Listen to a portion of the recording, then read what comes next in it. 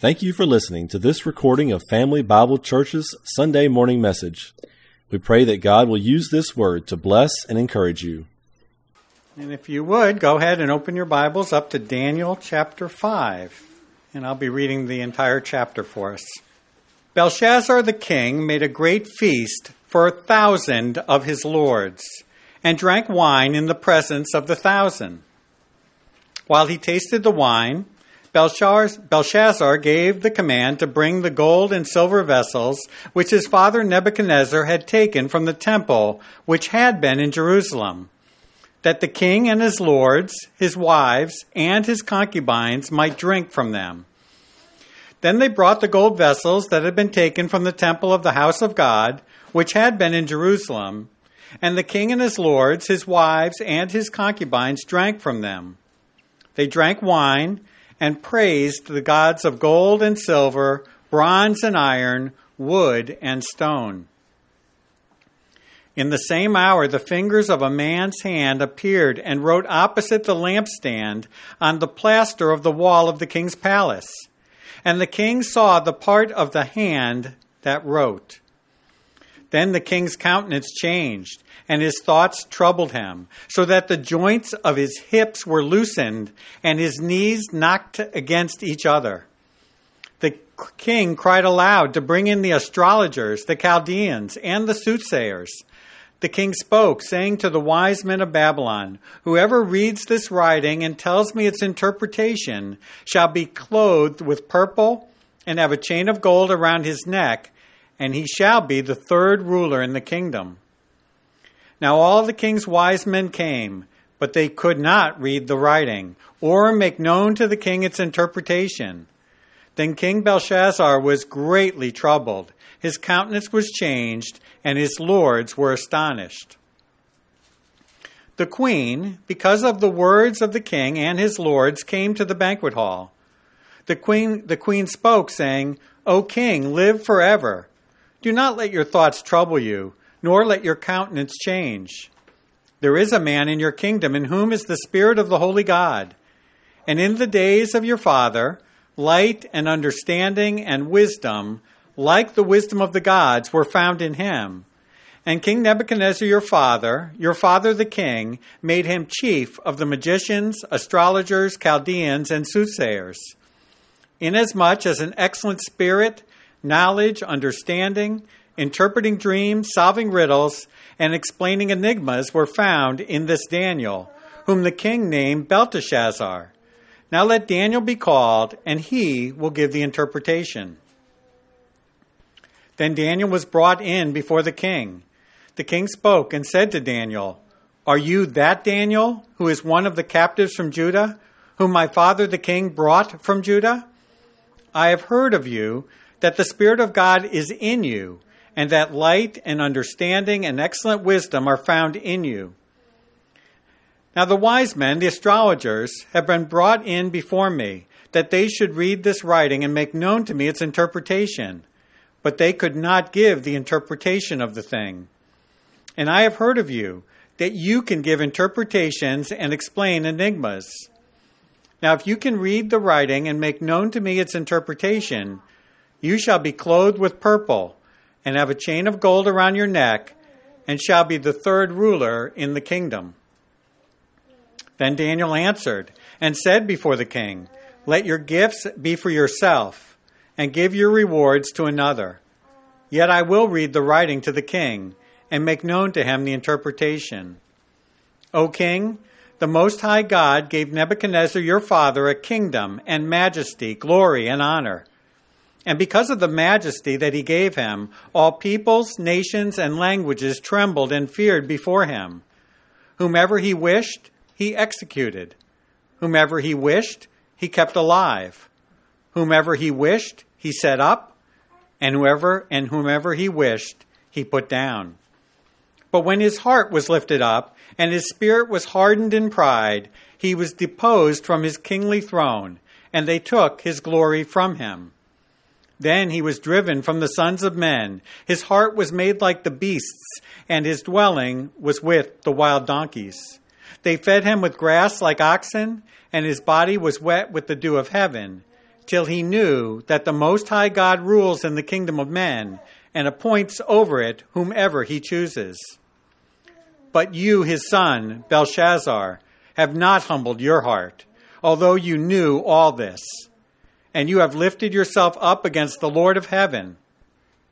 They have brought the vessels of his house before you, and you and your lords, your wives, and your concubines have drunk wine from them. And you have praised the gods of silver and gold, bronze and iron, wood and stone, which do not see or hear or know, and the God who holds your breath in his hand and owns all your ways, you have not glorified. Then the fingers of the hand were sent from him, and this writing was written. And this is the inscription that was written, Mene, Mene, Tekel, Upharsin. This is the interpretation of each word. Mene, God has numbered your kingdom and finished it. Tekel, you have been weighed in the balances and found wanting. Perez, your kingdom has been divided and given to the Medes and Persians. Then Belshazzar gave the command, and they clothed Daniel with purple and put a chain of gold around his neck and made a proclamation concerning him that he should be the third ruler in the kingdom. That very night, Belshazzar, king of the Chaldeans, was slain, and Darius the Mede received the kingdom, being about 62 years old.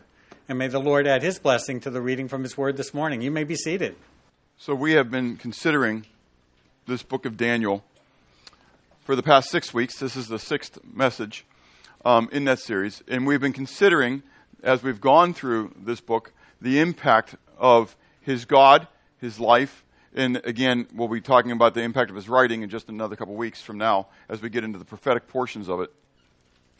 But as we've considered the impact of his God and the impact of his life, we've seen how that has played out primarily in the life of King Nebuchadnezzar, how that God was revealing himself in a mighty way to this mighty king, to he who was the most powerful man on the earth. In fact, as Chuck just read from this, hopefully you heard, and we'll talk about very briefly in the midst of this as we talk about Daniel's words to Belshazzar. But in that, Daniel states that Nebuchadnezzar had the power to execute whoever he chose to execute.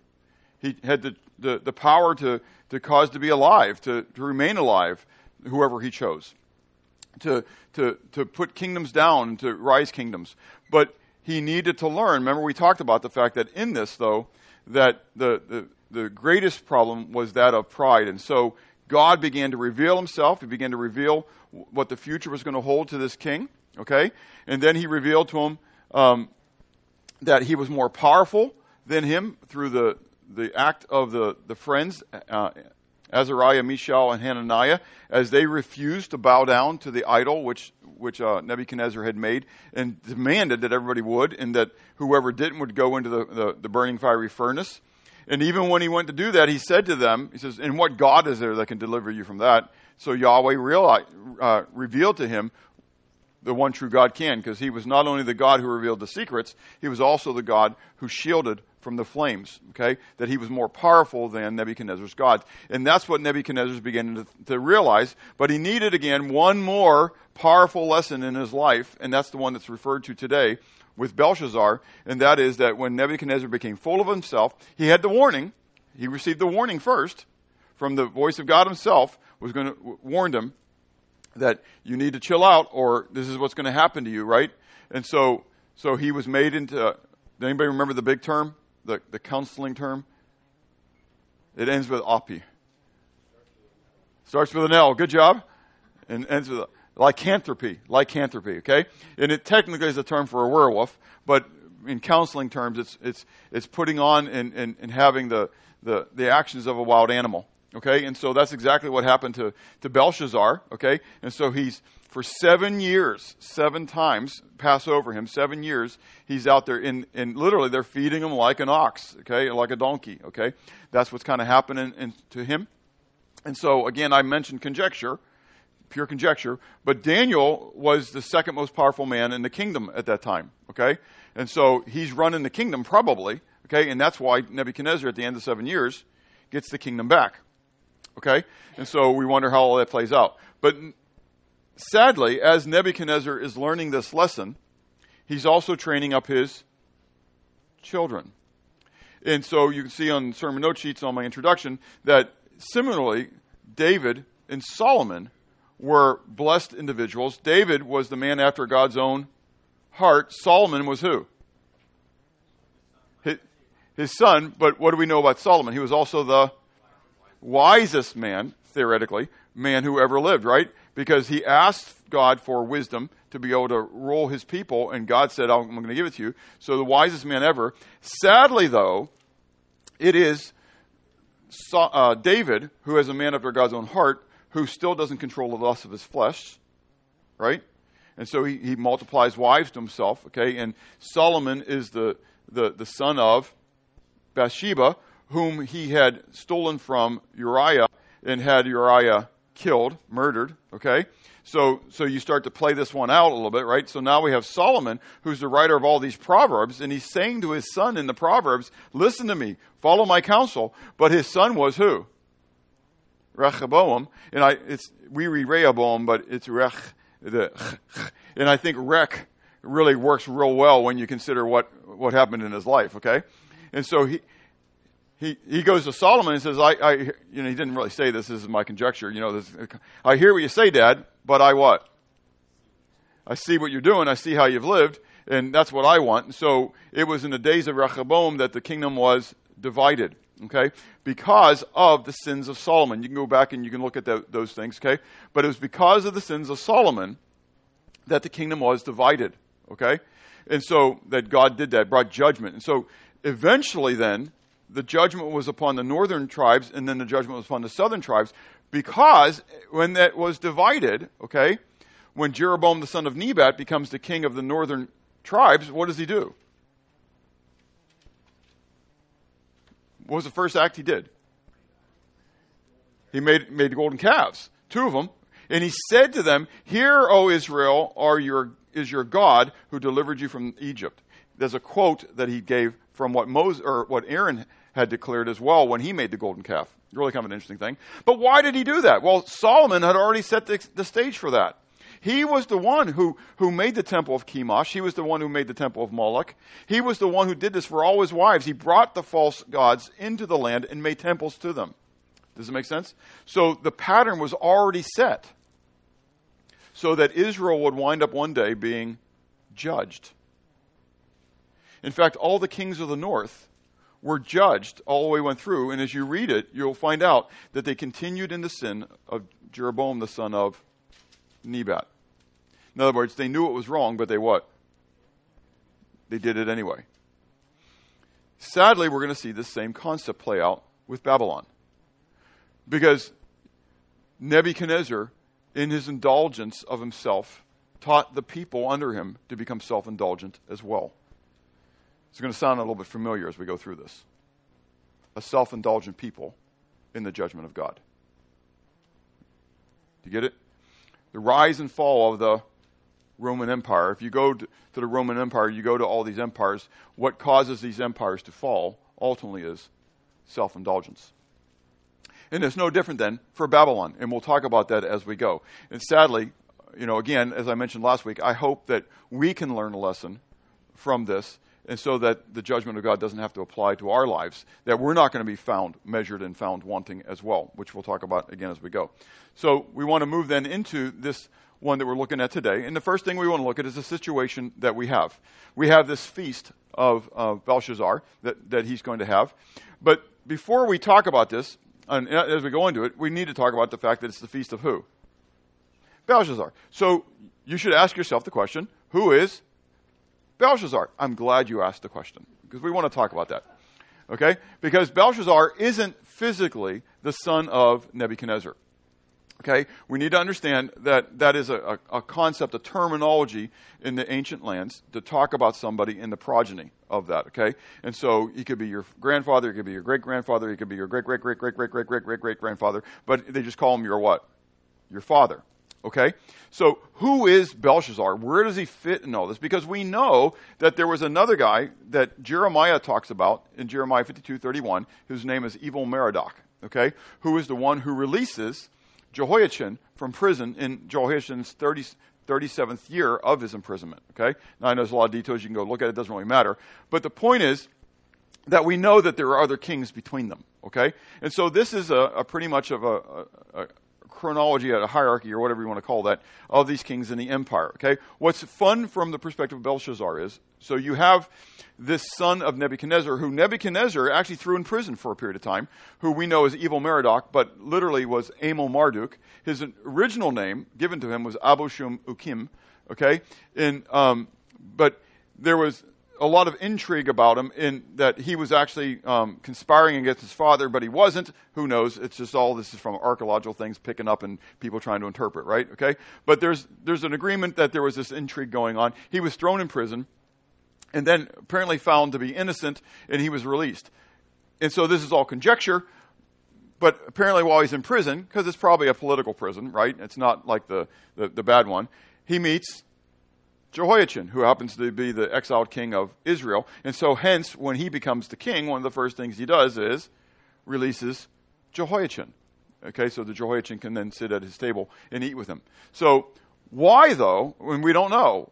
He was like the third son of Nebuchadnezzar. Nebuchadnezzar had older sons. Why this guy becomes the king, we don't know. But it's just how it plays out. Okay, now he becomes the king for a period of time, but he has a servant, okay, who conspires against him. Now, is it Neriglissar, is it Nergal-Sharezer, or is it potentially Nabonidus? I think they're all three the same, okay? And so there is, again, things being named. And so, for example, Jesus, we call Jesus, right? But really, in the Hebrew, it's what? Some say, most of you said Yeshua. Can I submit to you that it's not really Yeshua, it's Yehoshua. See, Yeshua is just a shortened verb of Yehoshua, okay? And so, anyways, and I can give you some other variants of it. So when you go things, that there are names and there's variations of names, especially in that culture, okay, how that plays out. How these ones play out, did they change their names like Amel Marduk changed his name? I don't know, okay? Amel Marduk changed his name, and I think I have it up there because it was a matter of, praise of Marduk, his god, who he had prayed to while he was in prison, and he was trusting to help him get released. And so when he got released, he assumed it was Marduk who did it, and so he changed his name to give glory to his god. So, but anyways, Nabonidus, we're going to refer to as Nabonidus, okay, through all this. Nabonidus is a servant who then conspires to take the kingship away. However, it had begun with Nabopolassar, who was the father of Nebuchadnezzar, and then there was Nebuchadnezzar, and then there was Evil Merodach, right? And so people were kind of a little bit miffed by this, that he actually did a coup to take over. So he married the daughter of Nebuchadnezzar to bring legitimacy to his throne. But he also served other gods. So remember, this is a whole pantheon of gods, right? And so all this is going on. So there's a lot of conjecture of why he did it. I heard when I was in seminary that he was actually one of the first archaeologists, and he was heading down to Mecca or Medina, in order to uncover things. For one reason or another, okay, he's not very popular in the land. And so he chooses to skedaddle, taking, if you don't mind, I'd like to add this because last week, as we talked about Akkadian, he takes the army of Akkad with him. It's kind of an interesting thing, okay? And so he leaves the country. How? Weak. Okay? And he places as co-regent his son, whom we know as Belshazzar. Okay?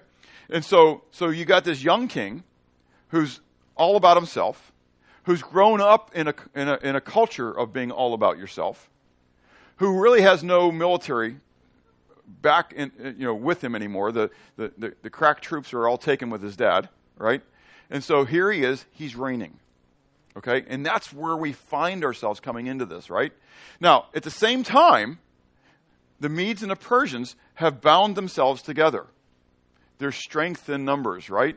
And so they come together because Babylon's been the big kid on the block, and somebody needs to knock the kid down, right? And so they've joined forces. While they're doing this, they're not joining forces, but they're rising their forces, okay? And you need to understand by the end of this, that we know that Belshazzar dies that very night, and Darius becomes the king. Does anybody know? I'm not sure some of you do know this, but it may be new to some of you. Does anybody know how the Medes and the Persians took Babylon? What river? The Euphrates. That's just a little bitty creek. Not. They dammed up the Euphrates.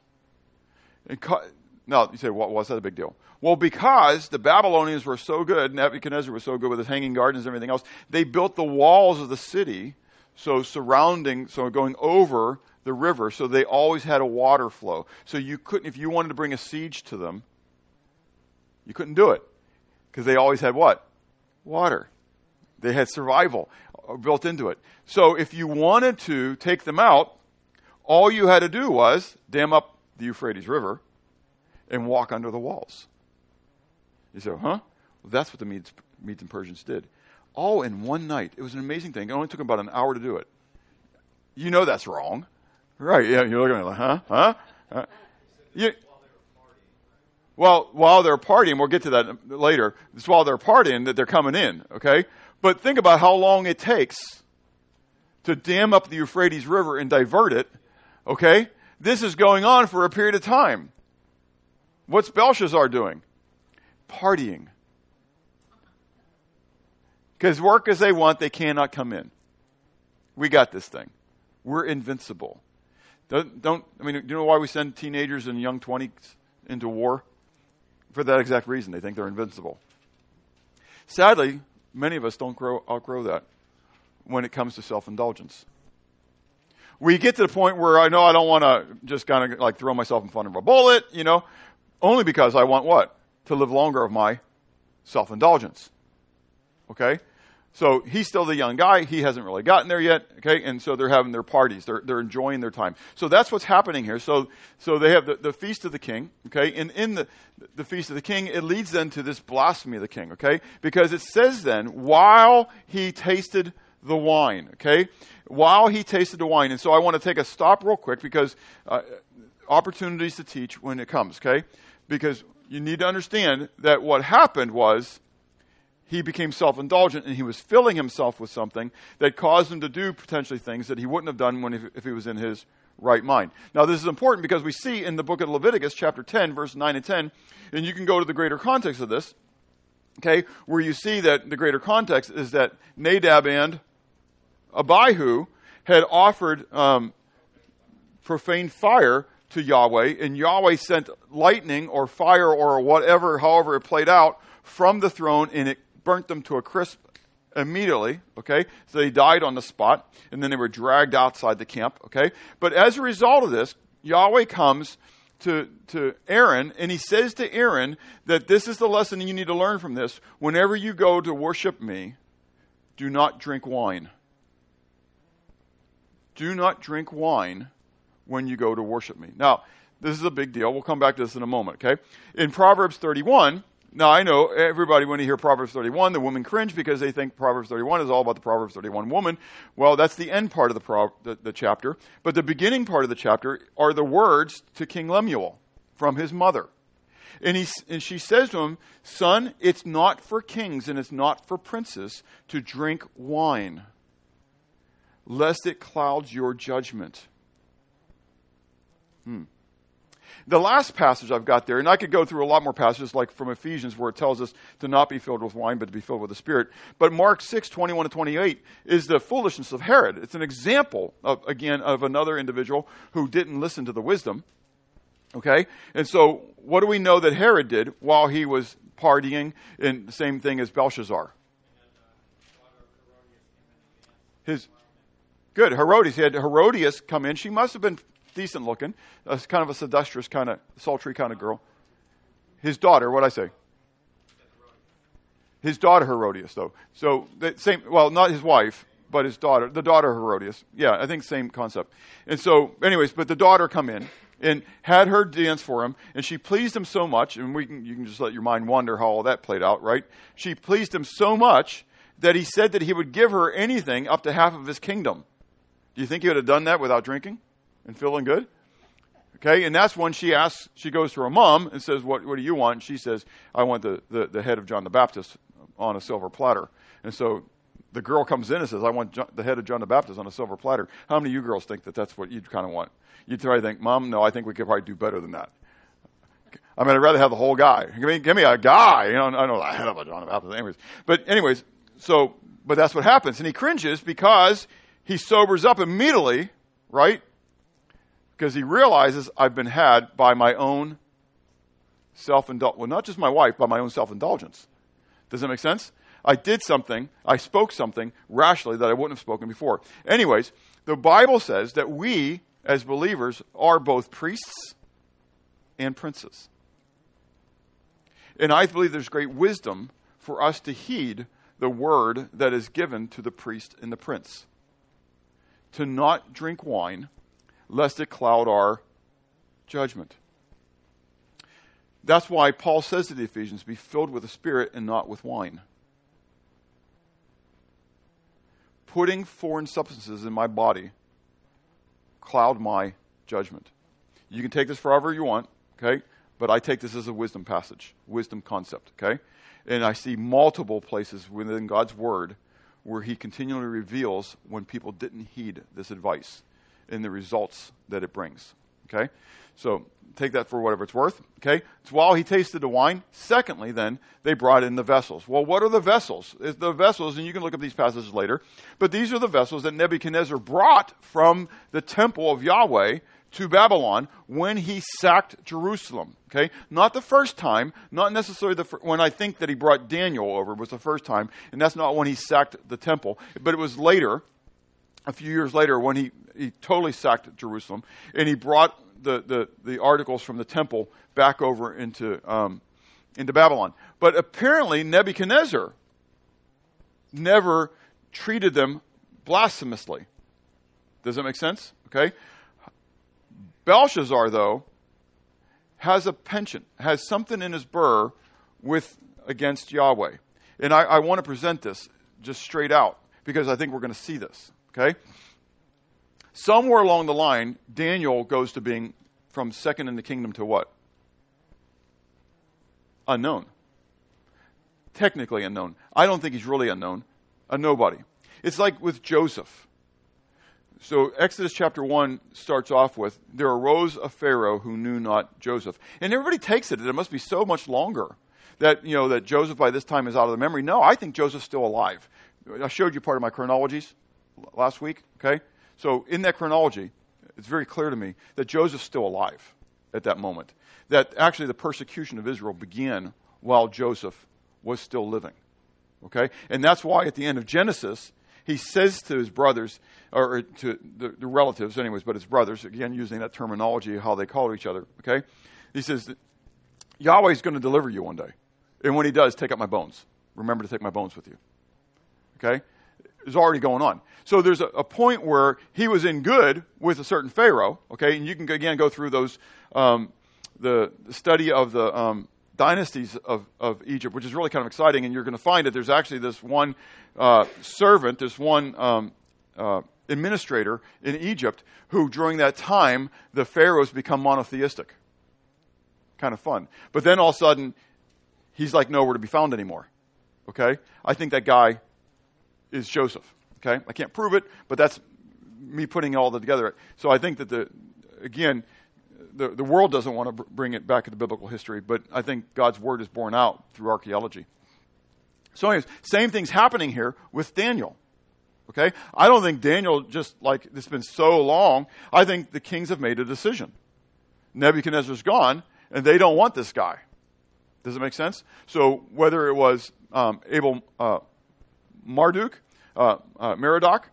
Amel Marduk, however you want to refer to him, or whether it was then Nabonidus who did it, I don't know. But for some reason, Belshazzar has it in his burr, his craw, to mock the God of the Jews. Is it possibility because he knows it's the God of Daniel? I think it's a possibility. Make sense? Who is this guy? I don't know, but he's got it in his craw that he wants to mock this God. Okay? And so he while he is drunk, while he's tasting the wine, while he's trying to look bravado in front of all of his lords and his wives and stuff like that, he then calls for these things, these goblets, to be brought before him, because they're going to drink from these. Because he's what? Say again? He's the king. And he is the king. And, there's not these other gods. I mean, I can't believe these fairy tales, these wise fables, of guys who tell dreams and interpret dreams and all this kind of stuff. And I think we're going to see that as we go, okay? So this goes out, okay? And so we get into the judgment phase of this. And the first thing we see is Yahweh's interruption. So all of this is going on, right? That Belshazzar's got this attitude thing going on. He's bringing in the cups and everybody's starting to drink out of them, right? And then all of a sudden, there's a hand. Must have been pretty physical looking, right? Because everybody saw it. Either that was a mass hallucination, right? But probably not, okay? This finger comes out, and he writes on the wall. Now, how do we know this has got to be real? Because there's a period of time where then all the priests and everybody else come in, and they try to read the what? The writing. So the writing must have been there, right? And then nobody can do that, and then there's a period of time, and Daniel comes in. So the writing's got to be on the wall. This has got to be what? Literal. This isn't allegory. Does that make sense? This is not a figure. This is not an illustration. This is a literal thing that's happening. Okay, this is important for us because you're going to hear so many things about people trying to interpret things and try, put things off. This is kind of literal. This is going on for a period of time. It's happening. Okay, and so this hand. So right now we're sitting here, right, and I start mocking God. Okay, and I start raising myself up as God and all this kind of stuff, and all of a sudden a hand comes out of no place and starts writing. What's your reaction? Yeah. That's exactly what it is. Now, he's drinking.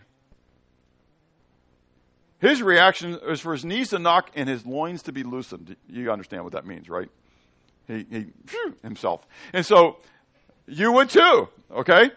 And so then he writes this hand writes this writing that nobody can understand, which is really kind of interesting.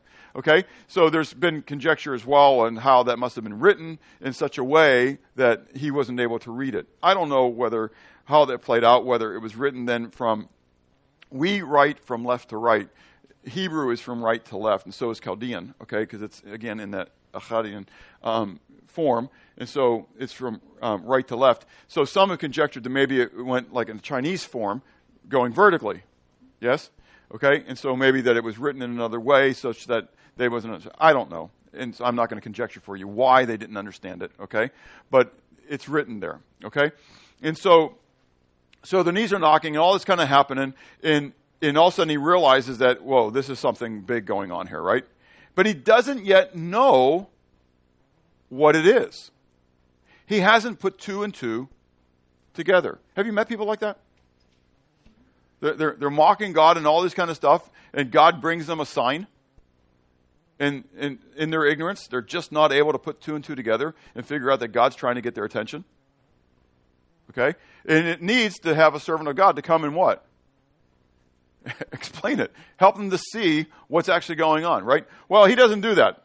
Because he is the king, and he has gotten rid of, or somebody has gotten rid of, who? Daniel, right? So who does he call? Well, the exact same thing. He goes all the way back to his roots of Nebuchadnezzar. Who did Nebuchadnezzar call? He called the magicians, the sorcerers, right? To come in. And so that's exactly what he does. He calls for these people to come in, and they're not able to what? They can't explain it. They can't interpret it. They have nothing. There's nothing they can do, even with the words that are written for them. Before it's like, tell us the dream and we'll give you an interpretation. Well, there they got words. They can't even fake it. Isn't that kind of interesting? It's in such a way that they can't even fake it. Or maybe they might, and they don't have the chutzpah to tell the king what it says. Either way, they say they're not able to do this. Right? So now we have Daniel's interpretation. But before we get to it, I think there's kind of an interesting thing here. Because there must have been a great disturbance going on, such that the queen hears about it, right? Now, why isn't she already there? The king's there. Why isn't the queen there? because this is probably the queen mother. His wives are there. But this potentially is the daughter of Nebuchadnezzar. Make sense? Or even the one of the wives of Nebuchadnezzar. We're not told specifically, but probably this is a queen mother. Okay? And so she comes in knowing exactly what happened to dad or husband. Does that make sense? Okay? And so she realizes what's going on. Isn't that kind of interesting? She walks in, there's no doubt. She knows what's going on. That God that was getting the attention of your grandfather is trying to get your attention too. She doesn't say it that way, but she says, "O king, there is someone who is in your," what? Kingdom, who what? In whom is the spirit of the gods. Okay? And specifically though, she says, as we come to this, "O king, live forever. Do not let your thoughts trouble you, nor let your countenance be changed. There is a man in your kingdom in whom is the spirit of the what God? The holy God." Isn't that kind of interesting? This true God has continually to elevate, and they understand that this is a God who's set apart. So the word Kadesh literally is the word for, we translate as holy, but the word holy means to be set apart.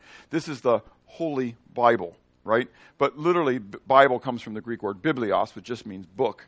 Holy means set apart. This is a set apart book. Does that make sense? That's really what Holy Bible means. So you are called a saint. In the Greek, it's hagios, and then in the Old Testament, sometimes it's called kadeshim, and that is you are a holy one. You are supposed to be one who is set apart. Okay, so this is the set apart God.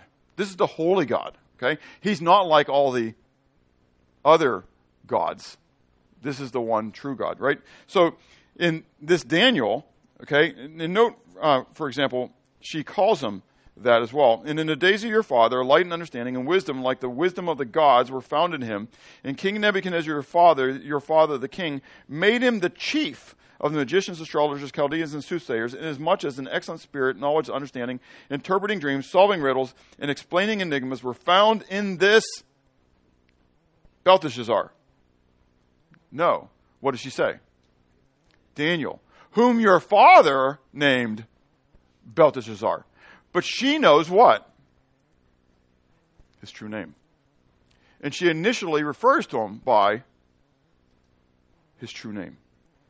She knows who Daniel is. Do you get it? And she knows who to turn to when she wants truthful advice and counsel. I wonder, again, I don't know. This is all conjecture. This is Bob just ruminating and thinking through passages and kind of. I wonder if she and Daniel still met together at times. She knew him.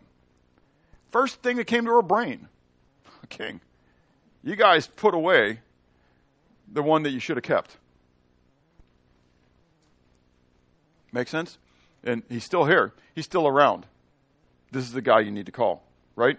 So he's got a great testimony. So now she says, "Whom your father named Belteshazzar, now let Daniel be called, and he will give the interpretation." So what's her testimony of Daniel? She knows he'll do it. Not just that he can, but he will. He will give you the interpretation. It's not a matter like these other guys you don't know. But this guy, he's got the spirit of the Holy God in him, and he's able to do all these things. And all you got to do is call him. Do you realize that we have that opportunity to go before the throne of God at all times? He's promised to lead us into all truth. Why don't we avail ourselves of that? I mean, we're no better than Belshazzar sometimes. The ability to have an answer is right there in front of him, but he refuses to go to the one true God to get it. Now, I understand it would be the servant of the one true God at that moment, but we look everywhere else. We look through the world for an answer to things. First things, Google. Siri, how do I get to heaven? Do you ever do? They don't do that anymore. But when it first started, it was always fun to say, "Siri, how do I get to heaven?" You know, and it was all this kind of stuff. But anyways, now I'm not designed to answer a question like that. Anyways, I got into too many problems. And so, but that's our first reaction. You want an answer to something? What are you going to do? Turn to Google. Well, what did you do 30 years ago? Go to the library. Maybe. or go to other people. My question still is, did you go to God? Did you go to God? And again, I've shared this over the times, how many times God has revealed stuff to me, even in the home improvement business. He's the master craftsman. He knows everything. Does that make sense? I mean, I understand I use YouTube videos and that kind of stuff too, but my first step, God trained me, my first step was always to what? Pray. Pray. He may use a YouTube video to answer my request. He may just give me a dream or a vision to answer my request. Whatever it is, I know my God will lead me into all truth. He promised. If he doesn't do it, he's lying. If my God is Asudes, he's not a liar. Does it make sense? So Jesus said in his prayer for us to the Father, to be sanctified, for us to be set apart, sanctified, made holy, through his truth, by his truth. And then he stated, your word is truth. So if this is truth, and this is where I can get a lot of my answers, do I avail myself of this? Or am I foolish and unlearned? A lot of people think I'm not learned. I didn't go to college. There's a whole lot more people that are smarter because they read this book than people who have multiple degrees. Do you get it? All right, I'll leave that horse there. So, the testimony of the queen, but then the derision of the king. Because now, Belshazzar calls for this Daniel, right? And so look what it says. And you say, well, how do you get the derision here? Well, so verse 13, then Daniel was brought in before the king, and the king spoke and said to Daniel, note words. Words are important. Are you that Daniel? That Daniel. I looked at all the different translations too, and it has that in every single one of them. Are you that Daniel, who is one of the captives from Judah? Now, there's other words for captives there, slaves, exiles, whatever. But are you that Jew? Is what he's playing out. Are you that Daniel who's a Jew? Who's a slave? A slave, Jewish slave? Are you that Daniel whose God isn't able to even protect you? Who allowed his own nation to be conquered by mine? Now, I know I'm reading between the lines here. I'm conjecturing. But this is the sense that I get out of this, that he's talking to Daniel right now. I can't believe I am brought to this place where I'm even bringing you into my presence. We got rid of you. Are you that Daniel? And then he says, down in verse 16, I have heard of you. I have heard of you. In other words, it hasn't changed my opinions. It hasn't changed my thoughts. I haven't done anything else. But I heard of you. The queen just came in and told me about you. Whatever. I heard about you. And then he says, in the middle of that verse, he says, now if you can, what did she say? He will. He says, if you can. Do you remember when Jesus had come down from the Mount of Transfiguration and there was a crowd around the 9 of his disciples, and they were, I think, about ready to be stoned, okay? Because they weren't able to cast a demon out of this boy that the father had brought, right? And Jesus then talks to the father, and the father says to him, and if you can do anything, there was a broad hush over the crowd. Probably not. But anyway, in my brain, I just think, if I'm making a video on this thing, I'll go, and he goes like, if I can do anything, it's if you can believe. If you will just believe, then all things are what? Possible. Being chastened, the father says, Lord, I believe, help me in my unbelief. Not so, Belshazzar. Not so, Belshazzar. Belshazzar is so full of himself that he cannot get the rebuke that's about to be placed upon him. So we have the derision of the king, because now we go to the castigation of the king. Because Daniel now responds, right? And look how Daniel responds to him. I mean, this is a guy who's not worrying about dying. He doesn't care. The worst thing that this king can do to him is the best thing this king can do for him. Castigation, it means to repudiate somebody. It means to put them in their place. Okay? Then Daniel answered and said before the king, let your gifts be for yourself. Because Belshazzar said, well, I offered for anybody to be the second in line, or third in the kingdom. And so I want to say that real fast. I meant to mention that. What's third? Why is it third? Daniel used to be second. Why now third? Because it's co-regent. Good job. That's exactly right. So Nabonidus is actually the king. Belshazzar is only the co-regent. So he can't tell them number 2, because if he makes him number 2, what does that mean? Yeah, that's exactly right. He becomes number 3. Can't make that happen. So we'll make you number 3. Okay? So anyway, so he says to him, Daniel answered and said to him, let your gifts be for yourself and give your rewards to another. In other words, I don't want one little thing. Does that remind you of anybody else biblically? How about Abraham? After he delivers Lot, and the king of Sodom comes out and says to him, so magnanimously, since he'd just been beaten. Anyways, I'll leave off what I was going to say, wiped out. Anyways, and so he comes out and he's so magnanimous and he says, you can have all the things that you have gotten, but the people are still mine. Really? Really? You're going to tell the guy who just delivered all these people, you couldn't deliver them, you got, kicked, and you got wiped out, and now you're going to tell the guy who just conquered all those kings that you couldn't touch that he's giving back everything? Abraham's like, dude, I don't want even a thong, a sandal, a little thong from the sandal of anything of yours.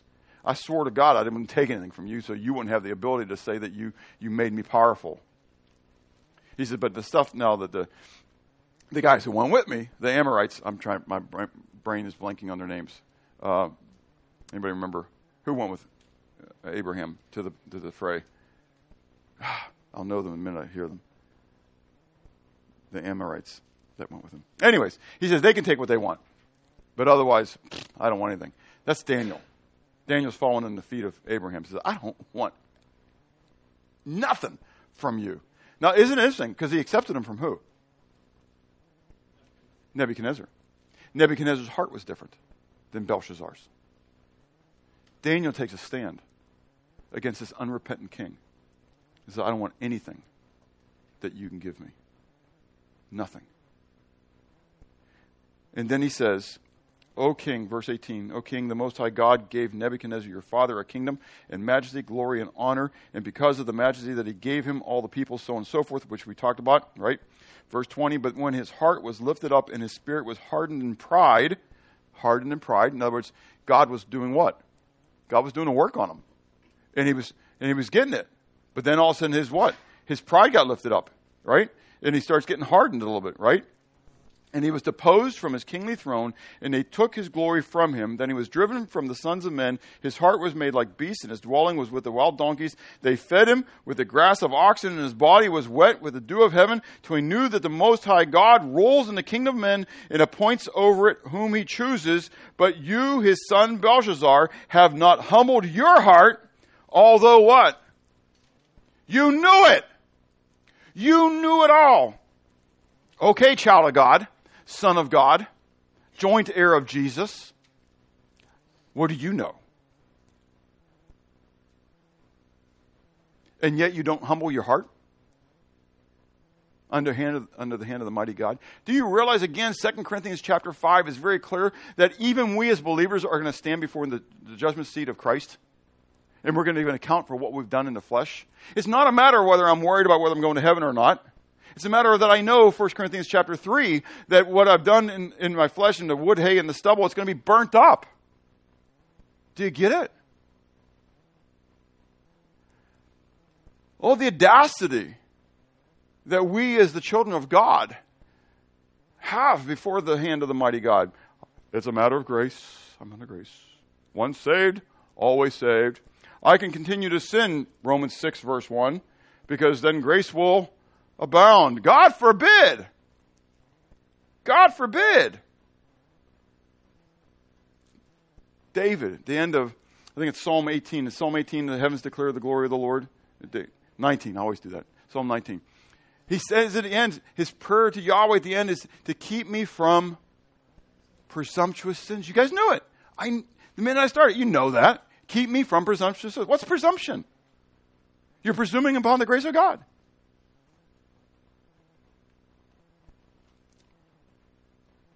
Belshazzar knew this. He knew what had happened in Nebuchadnezzar's life. And yet he chose to ignore it and to reject it. And Daniel had the boldness. He had the chutzpah to stand before the most powerful man in the world, theoretically. At this time, we're going to find out he's not, right? For a few hours. That's exactly right. And to boldly proclaim the truth of God's word. Because this man didn't need to be toyed with. I wonder, well, I think he does.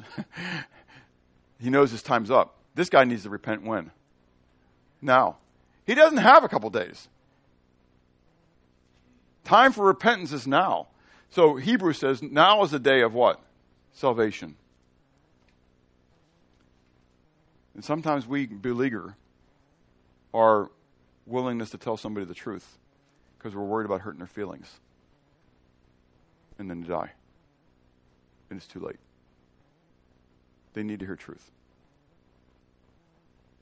The flip side of the gift of God is eternal life through Jesus Christ our Lord is the wages of sin is death. And people need to hear that. So Daniel brings castigation to Belshazzar. But then he gives him the explanation of the writing. This is what he really wants, right? And so he gives him the explanation. The first thing he says is you have many. Okay? Many is the word not just for measured, okay?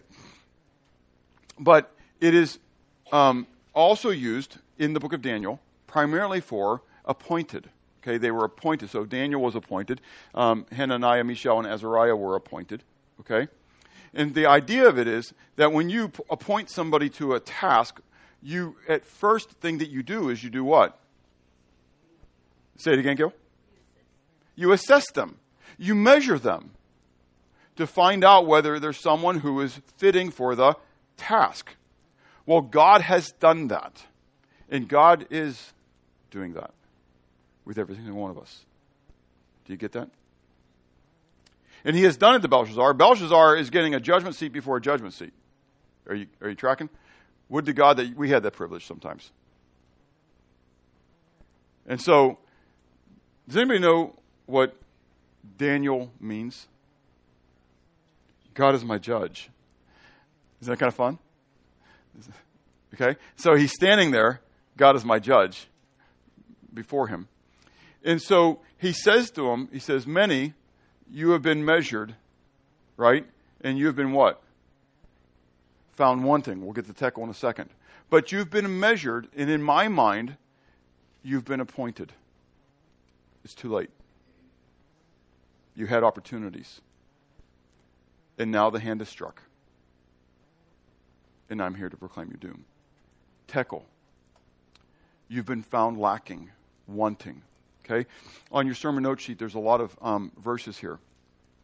Primarily from the book of Proverbs first, okay, where it's used, and there's many more that I could put on there, but it refers to an individual who is lacking understanding, who is wanting of understanding. They will not listen to wisdom. And because they will not listen to wisdom, they lack understanding. This is exactly Belshazzar at this moment.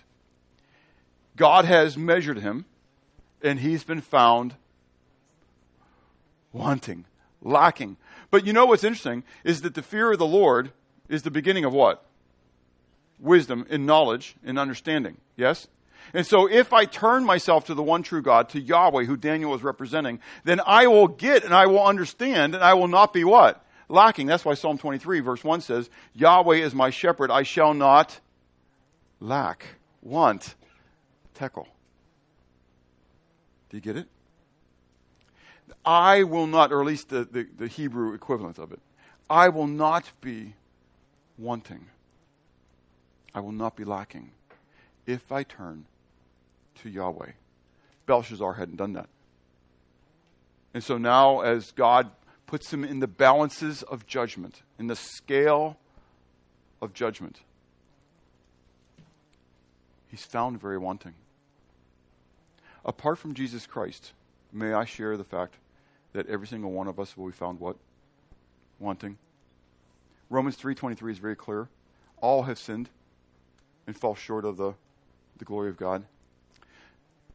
In that scale, we always think, well, my good works outweigh my bad works. Wrong scale. Wrong scale. Guess what God puts in the other side of the scale? His righteousness. His righteousness. You want to weigh who you are? Put all your good works on there. Put them on. Even carry it, stretch it out. Go into the gray area. Bring them all. Put them on. And you know what happens? You will always be found wanting. Because as James 2:10 says, even if you obey the whole law and yet you stumble at one point, you're guilty of it all. You will be found wanting. Apart from the righteousness of Jesus Christ, 2 Corinthians chapter 5. That's the blessing of the whole thing. That at this very moment in that scale, the righteousness of God is there, and I'm like this.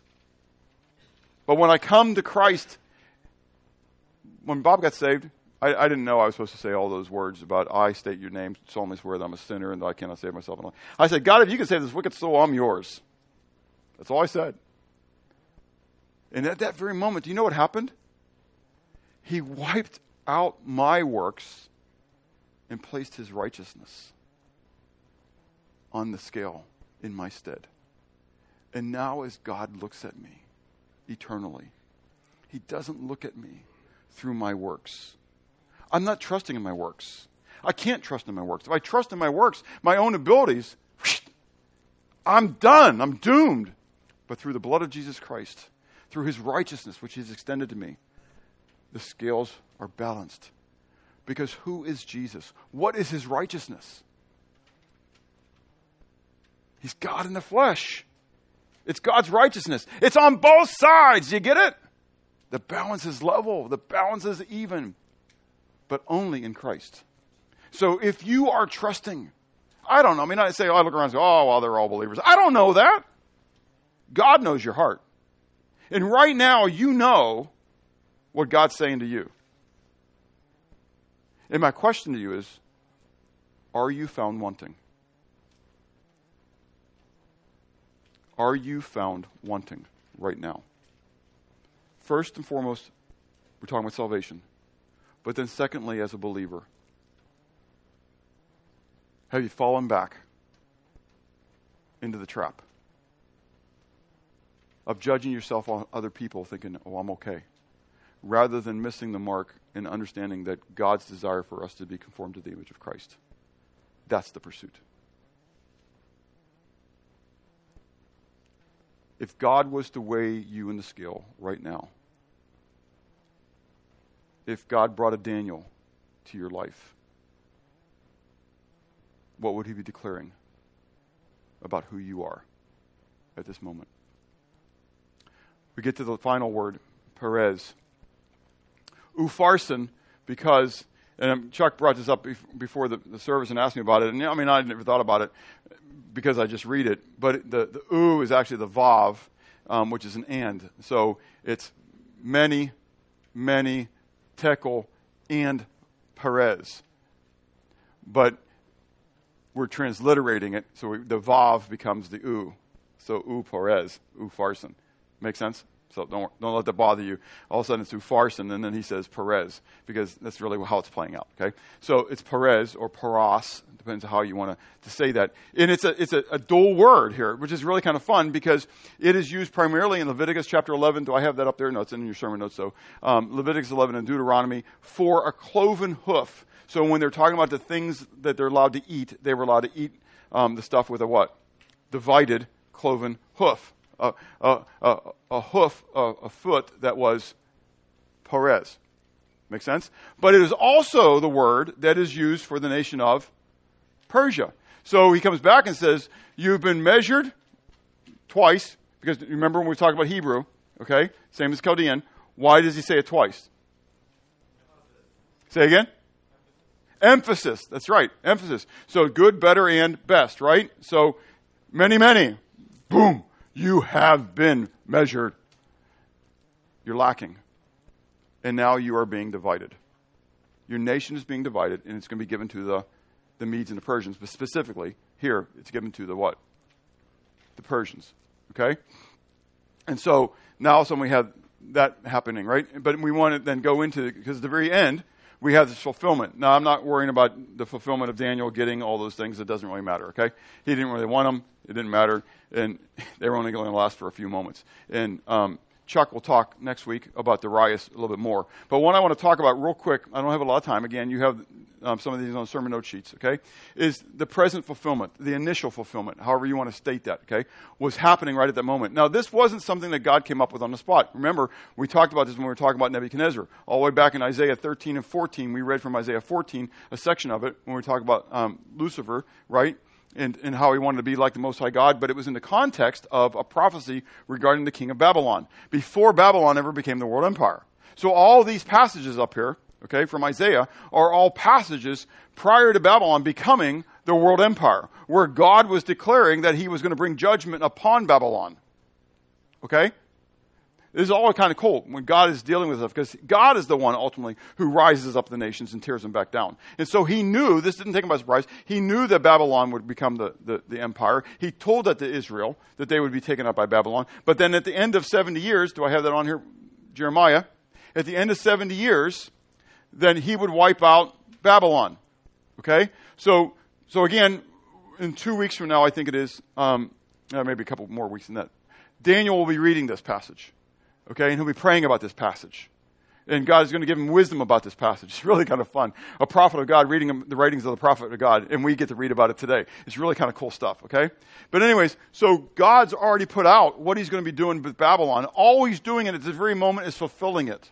Do you get it? Okay? This measured, found wanting has to do with more than just Belshazzar. It has to do with the nation. It has to do with the entire kingdom. The nation is being weighed in a balance. The nation is being found wanting. Do you understand what's happening here? It's the nation that's going to be judged and destroyed at this very moment. Because the nation has become totally self-absorbed. Again, does this sound a little bit familiar? Do you think about where our roots began as a nation and where we are right now? How self-absorbed as a people we are. Do you know Rome? How Rome fell? The water wasn't dried up, it was what? No, not with Rome. Frozen. The water was frozen up. And the Gauls, the barbarians, as they referred to them, came across the frozen river while they were partying and sacked the city. We are no longer the head. We are now the tail. You can read Deuteronomy 28 to 30. Read the blessings and the curses. Nations aren't in fear of us anymore. They hold us in derision. Because we no longer serve the one true God. We have chosen to go the way of Babylon. See, you got to go all the way back to the roots of Babylon. Again, I mentioned a little bit last week, in the plains of Shinar. Who landed and went to the plains of Shinar? Anybody know? Who landed in the mountains of Ararat? Noah. And his descendants traveled to the plains of Shinar, and there they built a what? Tower. We refer to it as the Tower of Babylon. Babel. Where the people chose to set themselves up their own gods in lieu of the one true God. They chose to worship the creation rather than the creator. They chose to worship the sun, the moon, the stars. They chose to worship the plants. They chose to worship the rain. They chose to worship the fire rather than the God who created it all.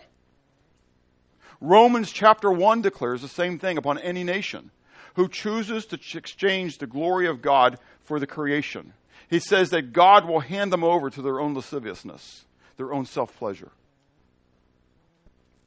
And the end result of this, Romans chapter 1, check me out on it, is homosexuality. The nation will embrace homosexuality.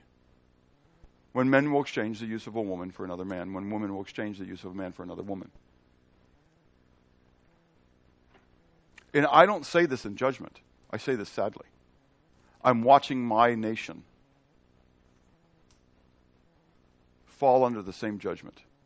People say this is a Christian nation. It's not a Christian nation. We have been under the wrath of God for a couple decades already. But we're so self-absorbed that we don't even see it.